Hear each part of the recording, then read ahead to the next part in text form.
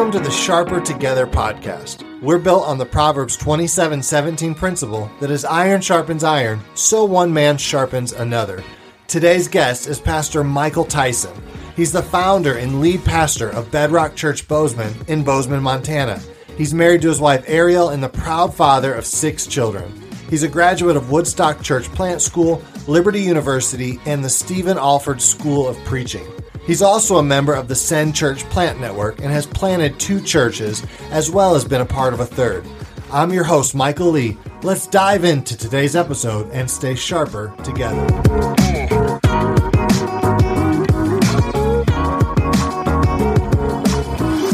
Michael, welcome to the show. How you doing? Thanks so much. I'm doing fantastic. It's a beautiful, beautiful day out here. Let me ask you a really tough theological question right off the bat. You ready? Let's go. All right. So what was it like growing up with the name Mike Tyson? It was never a problem for me. I really loved it. You know, I'm the 4th. So my dad goes by Mike and I was Michael, but growing up, I was growing up in the Mike Tyson boxer era, you know, so I don't remember how old I was when Mike Tyson bit Evander Holyfield's ear, but I was watching that fight when it happened. And that event definitely made my name a lot more of, oh, that's a famous name, to like, don't bite my ears. I still get that, you know, I'll introduce myself and people will cover their ears. They don't bite my ears, but it never bothered me because I'm really proud of my name being named after my granddad. And we had the name first anyway. And then secondly, people tended to remember my name. So it's never been a problem. People have made fun of me, but it's never bothered me. So what is something that you're horrible at that you're possibly ashamed to admit? Well, I don't know if I have too much shame about it, but I'm pretty unorganized.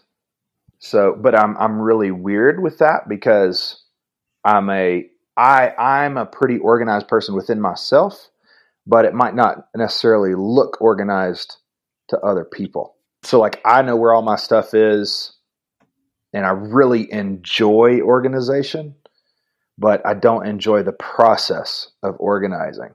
You know, one thing that I wish was different about me is how much sleep I require. Like I could sleep 9 or 10 hours every night, and I don't. You know, I usually sleep between 6 and 7, but like I sleep a lot. I wish I could sleep a lot of hours every single night, and I've been that way my whole life. Yeah, it sounds like you're describing me, or a little bit of organized chaos from the outside. And I could sleep all day long if I was allowed to. Yeah. What's your favorite story about your life that you love to tell? There's so many. I don't know if I can narrow it down to my singular favorite. I'll share a few, if that's all right. Yeah, absolutely.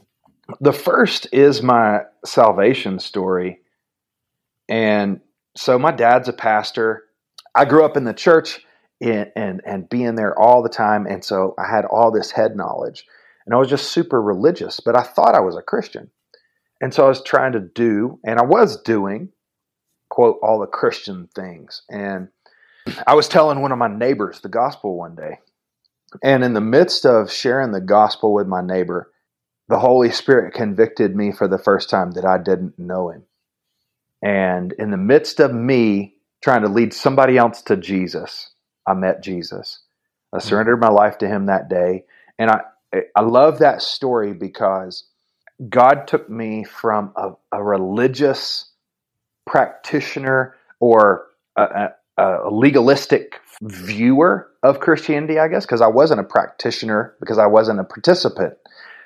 It took me from that to saved by grace and a believer. And that transition went from head knowledge to heart faith, surrendering my life to Christ. And so that's one of my favorite stories.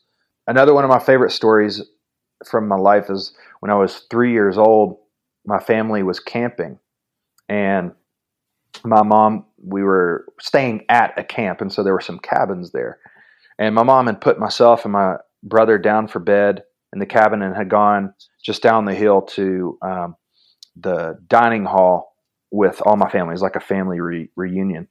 And she said, I didn't want her to go. I didn't want to go to bed, first of all. And so I was like, Mom, why do you have to go? Why do you have to leave? She's like, oh, I've got to go get towels. Well, I'm trying to find every excuse that I can to not go to bed. So I find a towel in the cabin and decide I need to go tell Mom that she doesn't need to leave because we have towels in the cabin. And so I leave the cabin. It's about 10 o'clock at night and pitch black, dark in the middle of the Tennessee woods around Cherokee Lake, if anybody knows where that is. And I'm walking down the hill, and I'm used to snakes. We lived in a place called Irwin, Tennessee at the time, way up in the mountains near North Carolina. And I was used to snakes. And so I come to these railroad tie stairs, and I think I see a snake on the first step. So I step over the first step. Remember, I'm 3 years old, and I remember this so clearly. And I ended up stepping on a copperhead, and I got bit twice. The groundskeeper and his wife must have heard me crying or something. They come, find me, carry me into the dining hall. All my aunts and uncles are there, and the doors fling open. And the road, it was like a gravel road, 45 minutes or an hour drive just to get into town. So it was maybe an hour and a half drive to the hospital at the time. So we took the boat across the lake, but it was nighttime. So we had one of my uncles was on the front of the boat with a flashlight, and another one of my great uncles was a dentist, and so he was basically a doctor. So he was trying to take care of me, and so we made it to the ambulance, and I ended up spending 5 days in the hospital.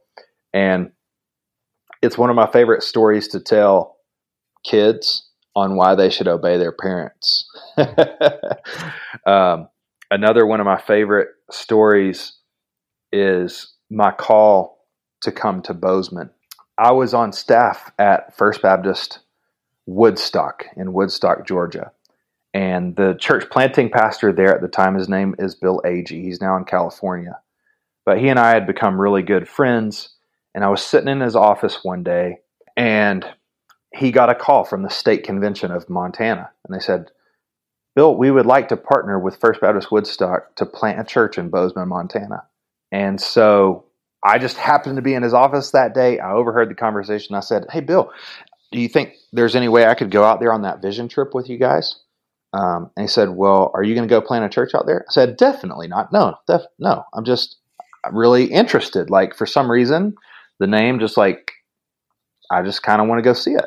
He said, well, do you have room in your travel budget? I was like, no, I've got 2 or 3 more mission trips this year, so no more travel money. He's like, well, you can't go. And so from Woodstock, we moved to Raleigh, and we planted a church there with another pastor. And the whole time that we were there, I was so intrigued by Bozeman, and so I memorized citydata.com, which I'm not a nerd like that, although I love statistics, but I just ate up every piece of information I could about Bozeman for no reason. And when God made it clear our time in Raleigh was coming to an end, we really ran from planting again right away. I wanted to go and serve under one of my mentors and learn some more and grow some more. And so I was going to go be a worship pastor in South Carolina. And that pastor and I met one final time, and he said, Michael, I don't know what it is, but God just won't let us hire you. And he said, I'm totally on board with that. And he leaned back in his booth. We were meeting at a Smithfield's Chicken. He said, Michael, have you ever thought about planting a church in Bozeman, Montana? And that was 3 years after I had first heard about Bozeman in Bill Agee's office. 3.5 years. That was the straw that broke the camel's back, and I knew for sure that that's where God was calling me. That it wasn't a desire for me to be a mountain man. It was God's desire for my family to move here and serve Him in this way. And so we ended up, I owned a business in Raleigh and pastored there, and we ended up making those transitions. And so that's one of my favorite stories. And then finally, another one of my favorite stories is when we were in Woodstock, we miscarried our first pregnancy. And Ariel discovered that she had a birth defect that would give her a 90% chance for miscarriage on every pregnancy. And there was a doctor in Atlanta who had invented a corrective surgery for that just 5 years previously. So Ariel had the surgery from the doctor who invented it. And on the due date of our first baby, we found out that we were pregnant with our second baby, who is our oldest son now. And so it's one of my favorite stories because God provides. And we lived in Atlanta for 1 year. And in that 1 year, I mean, we could have miscarried every single one of our pregnancies. And then I think the final one of my favorite stories is when I was in college. Ariel and I served in ministry together. I had been a youth pastor at a couple places. I had been a youth intern, and I had been leading worship for some church planter gatherings with a professor at the school at the time, Dave Early. So I thought I had been interviewed at this church in about 30 minutes away from college. I was going to become their part-time youth pastor, and it paid really well at the time for part-time.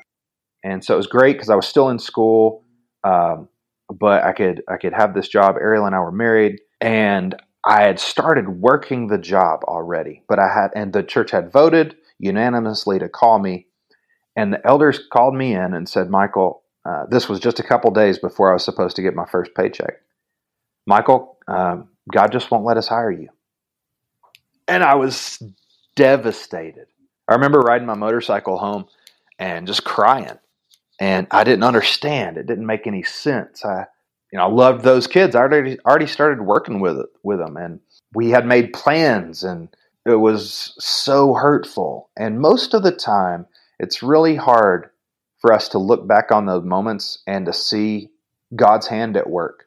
But 2 days later, I was leading worship for a church planting gathering, and there was a guy named John G. Tate who spoke at that church planters gathering, who is the lead pastor of Bedrock, Bedford, the first Bedrock church. And so Ariel and I decided to visit. I had some preaching engagements, so it took us a couple weeks to get out there. And we started on their 8th Sunday as a church and ended up doing a 2-year church planting internship there. And now we've planted a Bedrock church. And so being able to look back and see how God's hand is on everything and guiding and directing and giving us wisdom is just really encouraging. And so that's why that's one of my favorite stories, is because sometimes things that seem really hurtful and don't make sense, because God's so powerful, He can work those things together for good for those people who love Him and are called according to His purpose. And I believe every person who's a Christian has been called according to God's purpose. Yeah, that's so good. I appreciate you sharing those stories. There's actually a couple questions that came out of what you just shared. I want to go back to the very first story you shared about sharing Jesus to your neighbor. You made a statement. You said, "I was sharing Jesus to her when I met Jesus." And can you kind of unpack that for the person who's listening and going, well, what do you mean? Like, you're out there witnessing for Jesus. What do you mean you just met Him? Well, my best illustration for that is, you can read a biography, you can read an autobiography, you can read everything, you can watch every YouTube video ever made about Donald Trump, and you can know everything about President Trump. You can know his birthday, how much he weighs, his favorite cake, every single thing. And you can go around and you can tell everybody about Donald Trump, every little detail. But if you've never personally met him, then you don't know him. And that's where I was with Jesus. Now, I didn't know everything about Jesus, but I knew a whole lot about Jesus. I had a lot of head knowledge, a lot of information, and I believed that information, but I had never placed my eternal faith and trust and surrendered the lordship of my life to Christ. And I had never met him. And so that's what happened on that day. I'm trying to impart the knowledge that I have to my neighbor. Sam was his name. And in the midst of that, I realized that it's just knowledge. It's just head knowledge. I had never internalized it. I had never had faith that caused me to do things different in my life. I was just trying to earn my way, I guess. I was trying to do what Christians are supposed to do. And that's the difference between being born again and being trapped in the ongoing process of religion. Because there's going to be a lot of people who have done Christian things with their life, but they've never known Jesus Christ. And that's a tragedy. And those people are going to spend eternity apart from him. That's what I mean by that. You can know all about Jesus. You can know all about him and have never met him. Just like you can know about our president and never have met him and not actually know him. Yeah, that's great. Can you, for the person who may be listening right now and is thinking, well, gosh, I know a lot about Jesus, but how can I be sure that I know him? What would you say to that person? Well, I think the first thing that I would say is, has there ever been a point in your life, a singular point, or a cluster of points in your life when you surrendered your life to Christ, when you experienced the Holy Spirit convicting you or calling you or helping you to realize your need for a Savior? If you've never experienced that, then you should seriously evaluate if you personally know Jesus. Secondly, if I were to ask you a question, so what's different about your life before you met Jesus and after you met Jesus, and you say, I don't know or nothing, then I propose that you probably have never met him. And that goes for people who are really young when they come to Christ or think that they come to Christ as well. For me, I was pretty young. The transition is obvious to me. I was super religious to now I get to serve. I have this privilege to serve my King in this way. And I still tell people about Jesus at every chance that I get. It's still a passion of mine. But now it's out of a personal relationship, not out of head knowledge. There was an old pastor, Adrian Rogers, who said it this way in talking about the moment of salvation. He said, let's just imagine, Michael, that you and I are driving to Atlanta, or you're driving and I'm flying. You know the moment that you crossed into the Atlanta city limits because there's a sign there. You know the moment that you went from Cobb County or wherever into the city of Atlanta. But I'm flying, and I don't know the exact moment that I crossed that line. But when I'm at the airport, I know I'm in Atlanta. And salvation can be that same way. For most people, you have a moment that you know for sure that that's the moment that you surrendered your life to Christ. But there are other people that it was around this moment. It was these couple days, or it was a couple weeks. It was based on a couple conversations. But you know for sure that you're there now. And so those would just be a couple of the first things that I would say to somebody who would ask me that is genuine for real evaluation. Don't sweep things under the rug and don't make assumptions about your life because there's too much at stake. Genuinely evaluate based on the criteria that Jesus himself gives about his followers. That's a great illustration. I want to go back to, you were talking about your first child that you miscarried. That's miscarriages in so many people's stories. You have 6 children now. So what is something that having 6 kids has taught you about God? It's reminded me that God loves diversity. God has created every single person completely unique with a completely unique skill set, and has created every single person in that uniqueness and that creativity with the desire to use it for his glory and our good. And as I look at my 6 sons, every single one of them is so different. And they're good at different things, and they struggle with different things. Even though they're my offspring and my wife's offspring, they have different aspects, and they demonstrate different parts of each one of us, my wife and I. And that's reminded me about that relationship with God, that God has a plan and a purpose for people's uniqueness and creativity.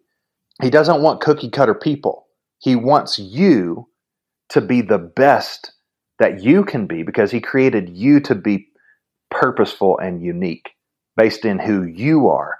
And even with your unique struggles, struggling is a part of life. Succumbing to that struggle and embracing it is not God's plan for your life. God wants you to find victory and to be able to demonstrate his power through your life to those around you.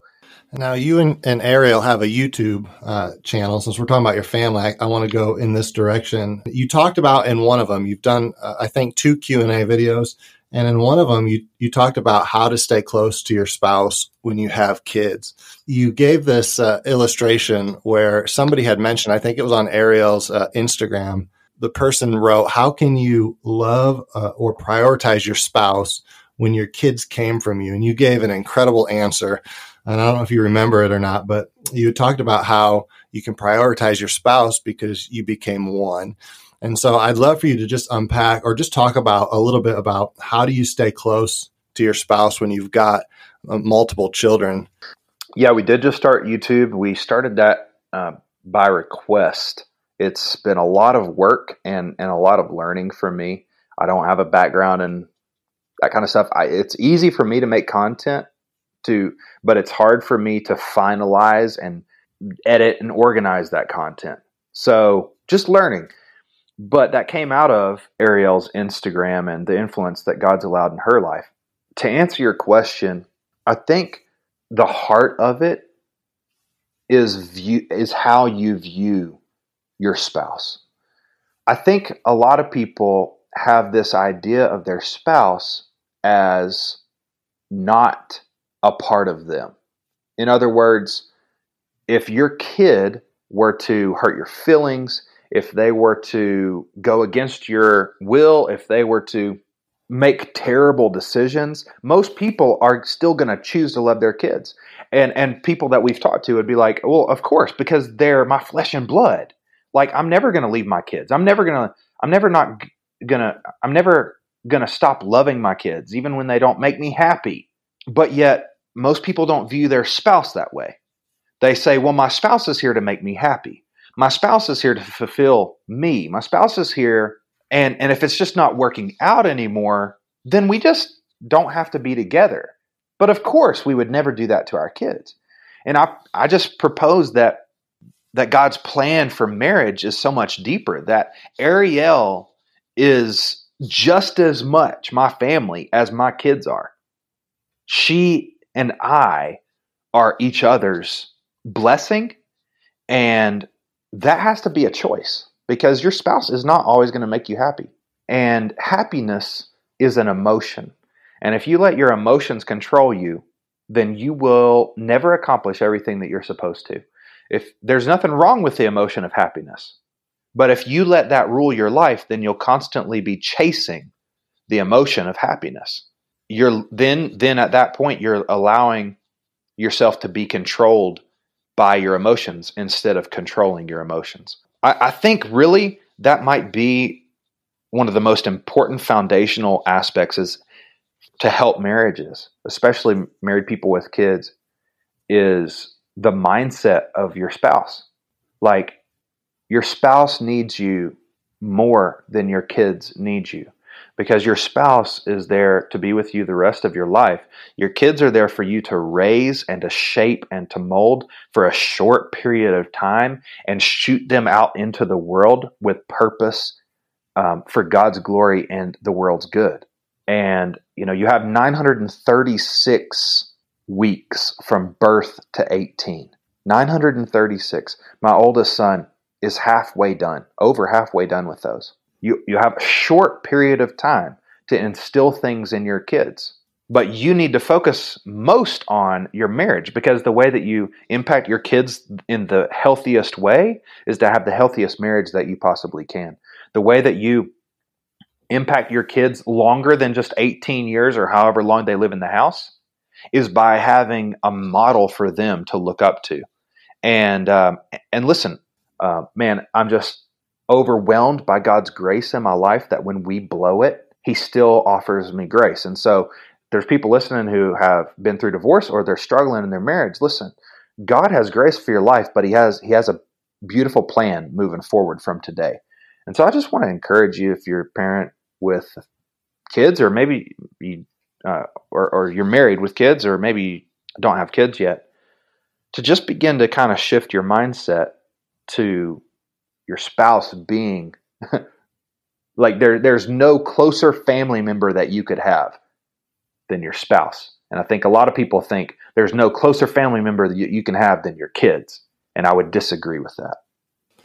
When you're given that answer about how you've become one, that's really the only relationship in Scripture where you become one with someone is your spouse. And so your kids, like you said, the goal is to send them out and one day they'll become one with their spouse. One other thing you talked about in one of your videos was that how you and Ariel don't talk about everything. So you don't come home and spill out every detail of your day. And so just kind of unpack that practice that you and Ariel have of not unloading on everything. And that person who's listening might think, well, what does that mean? You keeping secrets from your spouse, but talk about the idea behind why you don't talk about everything. Well, as I mentioned before, my dad's a pastor, and it was an awesome opportunity for me to learn and watch him.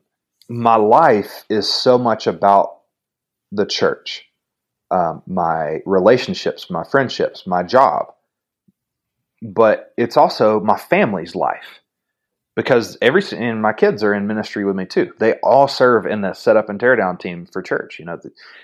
Ariel has ministries within the church, and so it could become all consuming for us. We could come home and talk about a hard conversation that we had, or it would be easy for me to share things, even that I have, of course, that I would have permission from other people to share with Ariel, but that they would be unnecessary burdens on her emotional capacity to carry, and vice versa.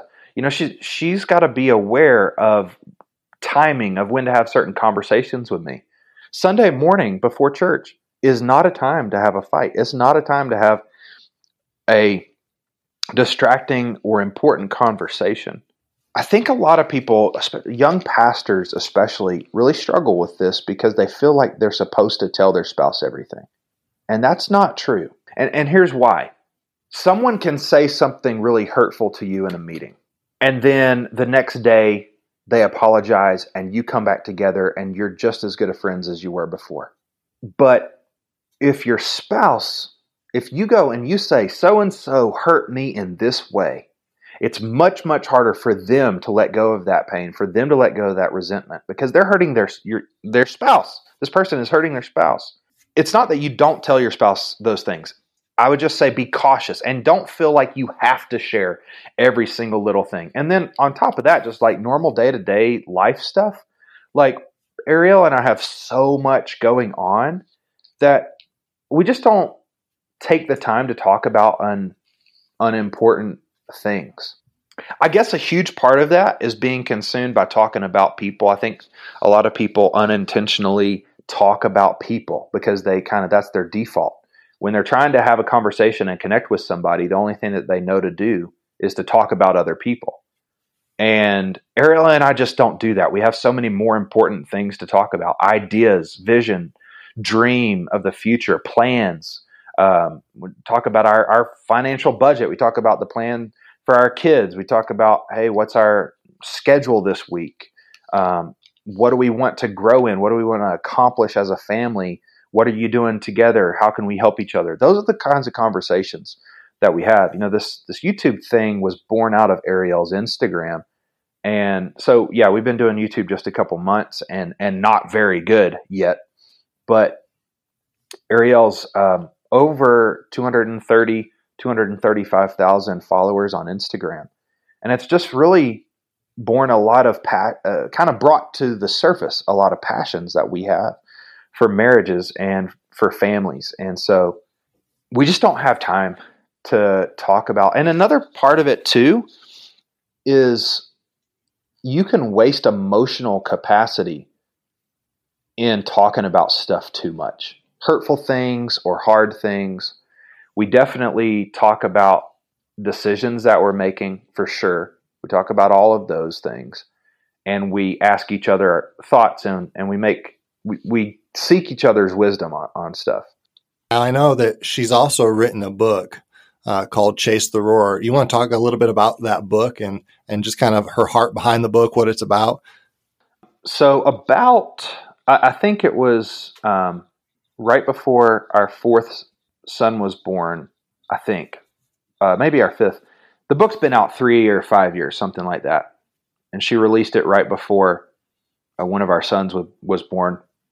The subtitle is How to Become Faith Chasers in an American Dream Culture.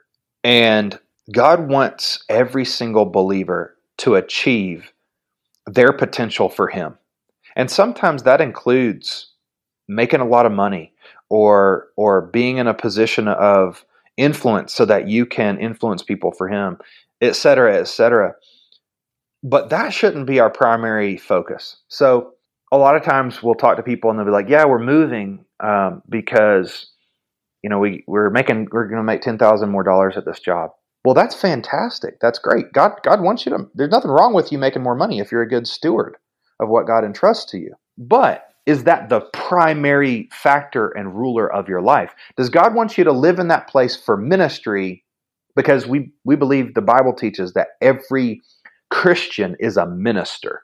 Every Christian has a ministry, and that should be the primary focus of your life, to create disciples in your unique ministry within the church and personally. And our jobs can sometimes be a part of our ministry, but I guess the focus of it is helping us to shift our focus to focus on being faith chasers instead of American dream chasers. It's a great book. It's not just for women. I've read it a couple times. It tells a little bit of our story about how we came to Bozeman and stuff like that. And then at the end of every chapter, there's a little work page to help you grow in your faith and to make faith steps. So yeah, I highly recommend it. It's on Amazon. Ariel's Instagram handle is Ariel C. Tyson. And then our YouTube is The Tysons. And my Instagram is Michael E. Tyson, IV for the fourth. We'll make sure we link those in the show notes here too, so people can just click the links down below the episode. What you said there about everybody having a ministry, I want to dive into that because I think there's this confusion about in America about how pastors are the ones in ministry. And so sometimes people feel like, well, I don't have a ministry. I'm not called to be a pastor. Can you unpack that a little bit more? Yeah, it is one of the biggest misconceptions that the American church, and maybe more than just the American church, has, that we hire pastors if we want to do more ministry. And I would agree with that to a certain point, but the job of a pastor is to be an administrator within the church. Paul said to Timothy that the job of a pastor is to equip the church for the work of the ministry. As a pastor, your job is to teach the church, people within your church, through discipleship, how to do ministry. And when a pastor is the main minister also, the church will never become all that it can be. Yes, a pastor should have a ministry because I'm a Christian. My ministry is X. I have a preaching ministry. But that's also a part of me equipping other people to do their ministries, is that teaching.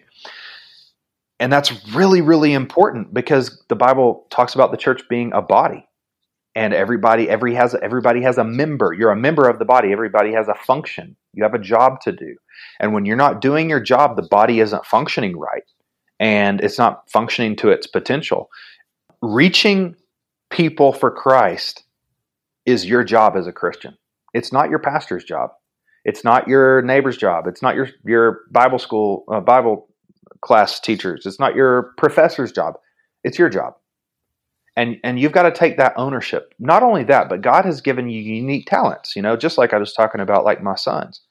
God's made you unique for a purpose. And part of that purpose is He has a unique shape for ministry for you. And if you're not living in that and growing in that and fulfilling that, then who is? Who's reaching those people? Who's serving those people? Who's accomplishing that task at your church? And if you're a Christian and you're not a part of a church, and I don't mean an attender, I mean a part of a church, a member of a church, then you're the one, you're an orphaned child of God, and you're not living in God's purpose for your life. And I can say that because that's what the Bible says. And so I just want to encourage, if you're a believer listening to this, you have a ministry that God has prepared for you. You need to dive into it and embrace it and grow in it and become, some of those aspects might be really hard for you. You might not be naturally good at certain aspects that are required for that ministry. Grow, challenge yourself. Remember, life is a race, and racing is not always easy, but it's worth it. Yeah, you're talking about your role as a pastor is to equip the saints for the ministry that God has for them. And that can be discouraging, seeing the potential that people have if they step into their God-given role. But what would you say is the most discouraging or the most defeating aspect of being a pastor? There's a few different aspects to that, but I think to narrow down what's one of the most hurtful things that can happen to a pastor is most pastors are visionaries. We can see what could be in a person's life, in corporate life, within the church, in a small group's life. And to see people succumb to spiritual warfare and not even be aware of it, and to do damage unintentionally, usually, to God's kingdom, is one of the most discouraging and hurtful things. When you make statements on social media, or you have conversations that are dissension or whatever, you've got to remember the Bible says that we're at warfare every single day, and that we don't fight against flesh and blood, but against spiritual things. And when we lose sight of that, then we can do things as a result of spiritual warfare that damage. Maybe God's working in somebody's life, and because we complain about this person at church, they're like, oh yeah, I forgot, all those people are hypocrites. I'm definitely not visiting this week. And that's probably one of the most disappointing things about being a pastor, is being able to see what could be and how God can use people, and then watching them not live in that potential is tough. And vice versa. Definitely for me, the most rewarding thing is seeing people live in life change, seeing people discover their ministry for God, seeing people get excited and grow in Jesus. That is my ministry. That's what I love seeing. I love spending time with new believers and seeing them grow and seeing them bring their friends to Christ. And so, and I guess that's why that can be the most discouraging thing for me too, is because that's the greatest passion that God's given to me, is to see Christians live a non-apathetic life for Christ. Yeah, you're talking about the spiritual warfare aspect of this life, and you look at the year 2020, it's unlike anything we've ever seen, and you see that being played out in our world today. Can you talk about what God has been teaching you in this year, what God has been teaching you in this moment? Number one is to rest more. That's definitely 100% the number one thing. Ariel and I are so driven. We're such people, that we were so overextended, and we knew it, but everything that we were doing, we cared so much about, and we weren't sure what to cut out. And we battled with that for years. And it definitely, this year through the pandemic, has given us the opportunity to kind of reshape our schedule. And, Ariel has these Post-it notes all over our house, and it says, what matters most right now? And we've had that up for probably 2 years, but even in the midst of that, it's not as easy as saying what matters most right now, because you've got people pulling on you in every direction. You've got your job, you got your family, you've got your friends, you've got your ministry, you've got your church or your small group, you've got your hobbies, you've got all these things, these financial pressures, these emotional pressures, these interpersonal pressures pulling on you. And sometimes it's really hard to decide, okay, you know what? I'm going to have to choose to cheat somebody today of what I wish I could give them, and maybe even what they deserve. But I'm going to choose to cheat my job today, not every day, but today, so that I don't cheat my kids out of what they deserve from me.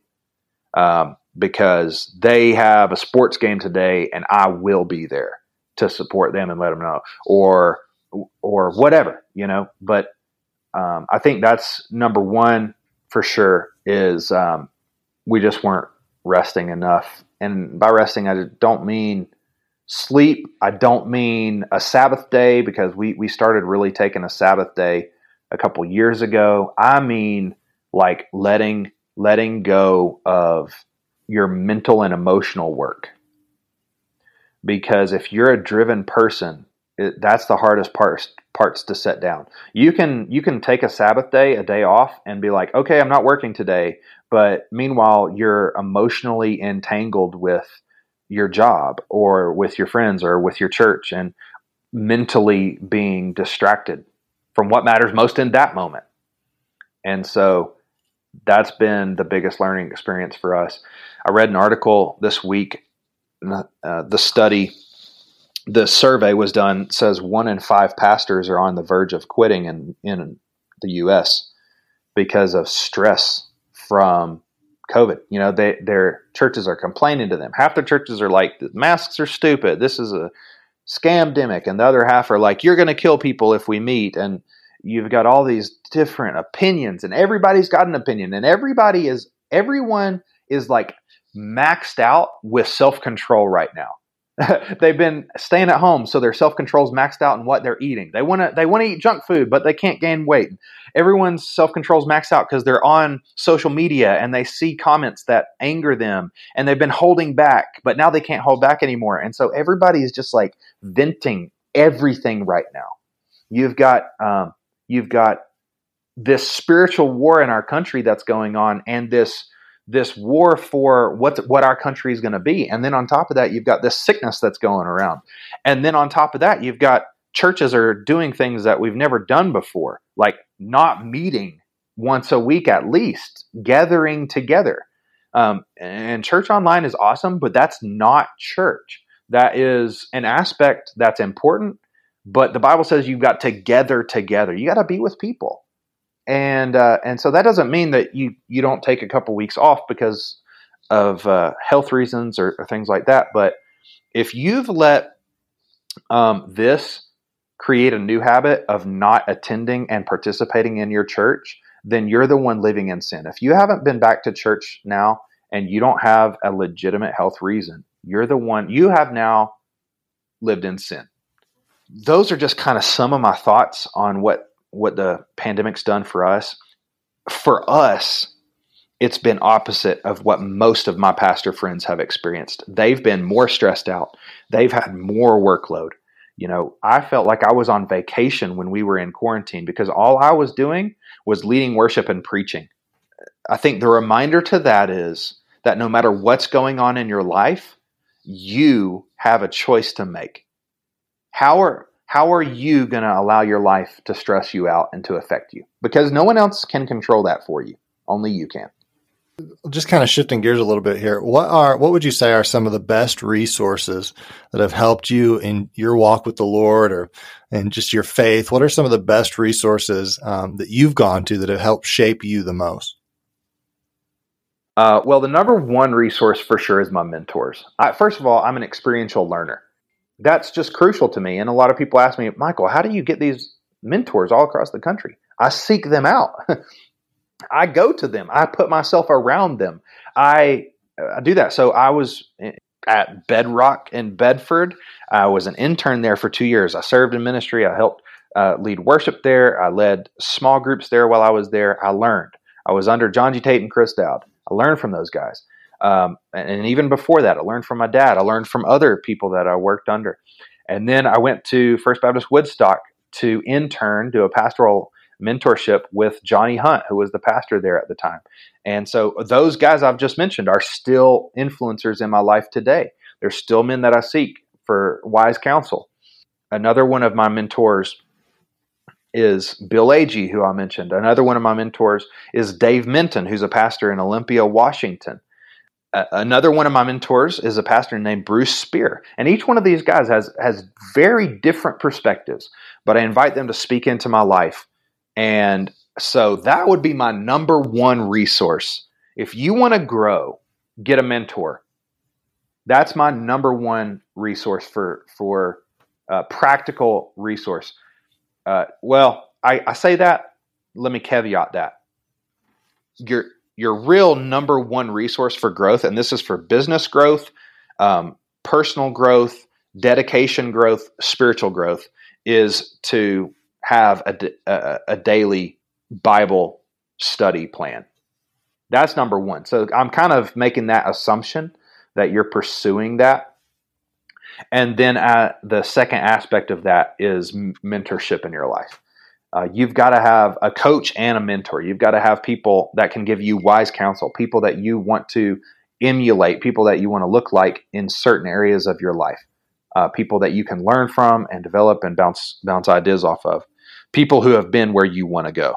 Your personal relationship with Jesus and your relationship with others. And I mean, those are the two greatest commandments, right? Love God with all your heart and love others as yourself. And loving others as yourself is becoming, in part, is becoming everything that you're supposed to be. And you can only do that from learning from other people. You can't do it by yourself. Yeah, and don't be afraid to ask, like you said. The worst that can happen is they say, no, they don't have the time to do that right now. So don't be afraid to ask for mentors. Yeah, and another aspect of that is a lot of people come to me and they're like, hey, Pastor, will you disciple me? But they're not in my life group, and they're not in any life group. They're not coming and being they're not in my leadership class that I teach. They're not. And so there's all these opportunities for you to put yourself around me. And if somebody isn't taking advantage of those opportunities, I'm much less likely to devote more of my time out of my schedule because I only have so much space to that person. And it does depend on their circumstance. But if you're looking for a mentor, put yourself around them. If you know that you want to learn from your pastor, and how about this? Hey, pastor, is there like a group of people in the church that prays for you before church gets started on Sundays? No? Okay. Would you mind if I started doing that for you? And just go and spend 5 minutes with your pastor every Sunday morning before church, before Bible study, before whatever that first thing is, and just pray over them. And then get some other people. Pastor, if I got a group of guys together, 2 other guys, would you be willing to meet with us to teach us some things once a month or whatever? You be the pursuer, and you put yourself around those people. My mentors live all across the country. 2 years ago, I flew to Olympia, Washington 6 times that year. And I paid for that out of my own pocket to be with my mentor there, Dave Minton. Last year, I flew to Atlanta just so that I could ride on another airplane with Johnny Hunt to Missouri. And then he allowed me to spend a couple days with him in Missouri. But I would have flown just so that I could sit beside him for that 2-hour flight from Atlanta, about 2 hours, just so I could talk to him face to face, because I can call him and text him whenever I want. But I guess that's my number one recommendation to anybody who's looking for a mentor is you've got to want it. If you want to grow, if you want to learn, then seek it out. It's not just going to fall in your lap. You can't just be like, well, I've never been discipled. Well, go find a discipler. Like, if you want to grow, then start growing. So another person's not going to make you grow. So those would be kind of, for me, those are 2 of my biggest growth resources. Is definitely my personal relationship with the Lord, journaling through that, through my Bible reading, and then mentorship. Reading is awesome. Education through school is awesome. I believe in those things. I read all the time, but that is not the greatest resource for me. I don't learn the best that way. Some people do, but even if you do, you're still supposed to be discipled and make disciples. So that's my thoughts on that. Yeah, and going along with this idea of mentors, I was sitting under Dr. James Merritt once, and he was talking about the process in which he went about getting mentors, very similar to what we're saying here in just seeking them out. And Johnny Hunt's actually one of his mentors as well, so small world there. But one of the things that he was saying is once you get that sit down with the mentor, make sure you have a specific list of questions that you want to dive into so that you're not wasting their time. In other words, just come prepared once you get that sit down. And then also be okay with just a car ride. If your business mentor needs a ride to the airport, you be the first person to volunteer to give that ride, like with no agenda. But then you're just putting yourself, because if you get to be the fly on the wall, you are learning. You get to learn, like, hey, what does this person do in that 30-minute ride to the airport? Are they, just goofing off? Are they playing a game? Are they like, what are they doing? I just want to soak up every little detail. And then I want to apply the things that I can to my life. And that's for business growth, for spiritual growth, personal development, whatever, it goes for all of that. Yeah, that's some excellent advice. I want to talk about, you gave a message on Sunday about 5 purposes for every believer. You talked about, and I think this was so powerful, and I'd love for you to talk about this and unpack this statement. But you asked your congregation, you said, if God asked you why he should give you 15 more years, what would you say? And that's such an incredible question that when I was watching that and you said that, I was like, whew, that's good. So just take a few minutes and just kind of just talk about that part of the message and just kind of your idea behind that question. Well, the main text for that sermon was kind of on the life of King Hezekiah. And King Hezekiah was told that he was going to die. And Hezekiah was the greatest king in the history of Israel and Judah. And he turned over in his bed and he prayed to God, and he said, God, you see what I've done with my life. Would you please extend my life? Because I want to do more for you. And God said that he would give him 15 more years. And so that's the catalyst for that question, is that story from Hezekiah. Like, if you say that you're going to do something for God, but you haven't done anything for God yet, then what evidence is there in your life that you're going to do anything with the rest of your life? I think so many people think, oh, when I get out of college, oh, when I get married, oh, when I settle down and have kids, oh, when the kids are out of the house, oh, when I retire, then I will do something for God. Then I will do that thing that God's put on my heart. And then I talk to retired people and they say, oh man, we're just too tired now. We're just so old. We've got the grandkids. We don't have there's an excuse at every turn. And so God wants you to do something with your life today, right now. You could die tomorrow anyway, so don't hold back today. Don't live today in light of what might or might not happen tomorrow.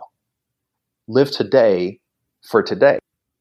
The root of that is like, God might have placed something on your heart, but you're too busy or too consumed or too scared to do something with it or about it. And you're waiting on this day that will never come. It'll never come. You're saying, oh, this sin that I'm trapped in, I'll get rid of it when? No, you won't. The easiest time to say yes to God is right now, not tomorrow. It's right now. The easiest time was yesterday, but yesterday is gone. So now the easiest time is right now in this moment. It'll never be easier to say yes to God and to live in your purpose than it is right now. So that's my heart behind that. That's what I beg God for in my own life. God, would you, and God's measure of success is not based on the accomplishments that are visible. It's based on your obedience to him, period. That's it. That's really, really important, because some people might be listening and they're like, wow, but I've been trying, but like it looks like nothing's happened. And I always ask people this question when they say that. Hey, you ever heard of Billy Graham? And most people are like, yeah, I've heard of Billy Graham. Well, he led tens of thousands of people to the Lord, right? Like tens of thousands of people are going to be in heaven because of Billy Graham. But who led Billy Graham to the Lord? What was that guy's name? What was his significance in the kingdom of God? And nobody I've asked that question to knows that guy's name. And in fact, I've looked up his name several times, and you can find it on Google, but I can't remember the guy's name right now. But in that moment, when he had the opportunity to lead Billy Graham to Christ, he was obedient to Jesus. What if he had an excuse? Well, no, I don't want to. What would have happened? And so your success in God's kingdom is not based on what looks visible to you and to everybody around you. It's based on your obedience to Christ, period. So how obedient are you being to the things that God's put in your life? The passions he's given you, the ministry that he's given you. Do you even know what your spiritual gifts are? Do you even know what your shape for ministry is? Like everything in your life has built you for this thing that God wants to use you for, to utilize you for. If God were to ask you right now, hey, you know what? I'm just going to, you're going to die tomorrow. And you were to say, God, let me do more for the next 5 years of what I have done for the past 5. Would there be any productivity for his glory in that? And that is an evaluation question that's super critical. Because if you're waiting to start, like a lot of guys that I talk to that are called to be pastors, but they're in seminary or they're in college right now, they feel like their ministry hasn't started yet. Their calling hasn't started yet. And that's not true. Your calling started the day that you were called, so start living in it. Start growing. Start acting like what you're going to be. Because if you don't now, you never will. And so I guess that's just my passion in that question of start today. The easiest time to say yes is today. God cares more about obedience than knowledge. He cares more about what you do with what you do know than how much you know about him. He never asks you to know everything about him, but he does ask you to say yes to him every time that he asks you for something. Yeah, and one of the most practical ways that we can step out in obedience today is to be a witness for Christ, a witness of what he's done in our lives. And in that message, you talked about the idea of an attorney versus a witness. You want to kind of just give a brief overview of that as well? Because it's so easy for people to go, well, I'm afraid that I'm going to do it wrong, or I'm not going to have an answer to what to say if they ask me a question. So just talking about the difference between being a witness for Christ and his attorney. Yeah, well, Jesus doesn't need somebody to defend him in the court of law. And that's what an attorney's job is. And I think a lot of Christians think that they have to be God's attorney. And they have to convince the court on why the court should follow Jesus or whatever. And that's not true. God never asked you to be his attorney. He asked you to be his witness. And all a witness does is get up on the stand and answer the questions and be 100% truthful and tell the truth. And if you're a Christian, if you're a born-again Christian, then you are an eyewitness to the power of God. And God wants you to share your testimony. He wants you to learn. He wants you to experience things in your life that can relate to other people. But it's not your job to convince the court. It's your job to be a witness. God is the one who will convince.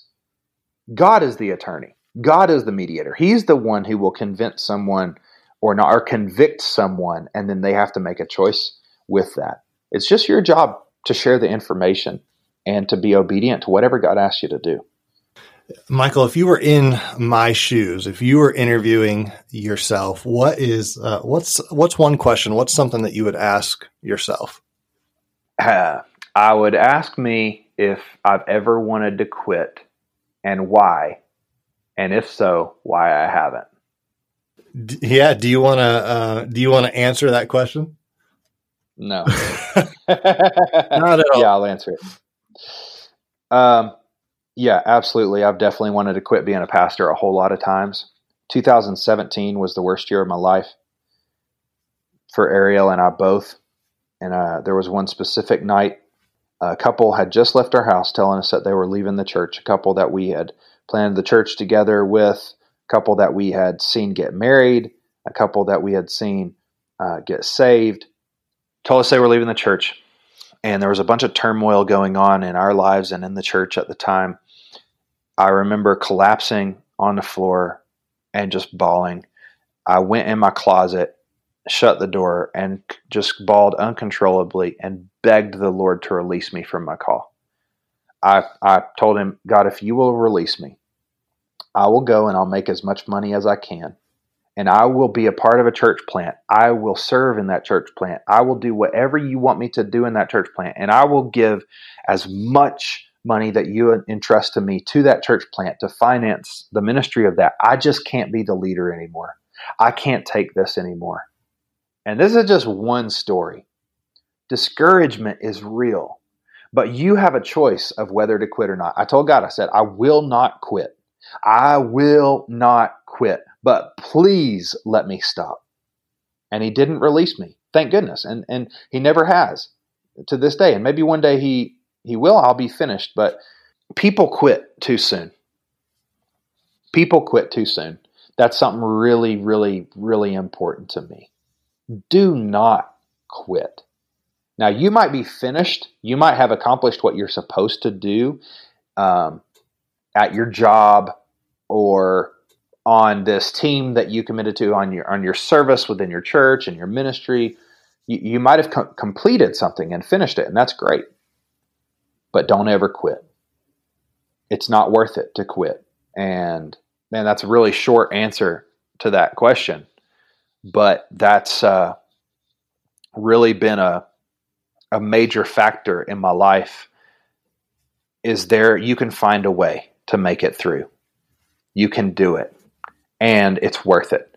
The only story that I have of that is last year, 1 year ago this weekend, actually. I was preaching a men's conference in Olympia, Washington for my friend Dave Minton at Capital Christian Center. We loaded up the whole family. We were going to go and camp on the Oregon coast for 3 or 4 days after the men's conference. And so we had a little U-Haul trailer behind our excursion that we had our bicycles and our tent and stuff in.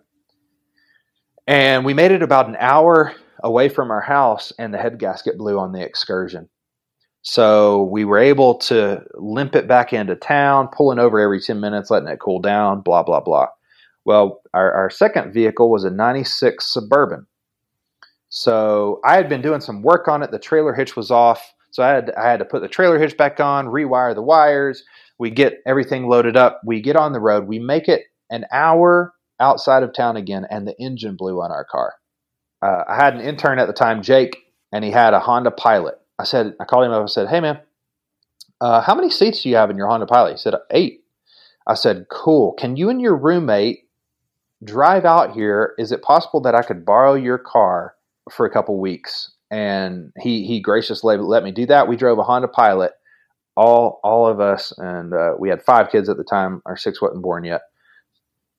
So we had 7 people in that Honda Pilot. And we're about, I don't know how many miles we drove, but lots and lots of miles. We're not that close. It's like 10 hours to Olympia or something like that.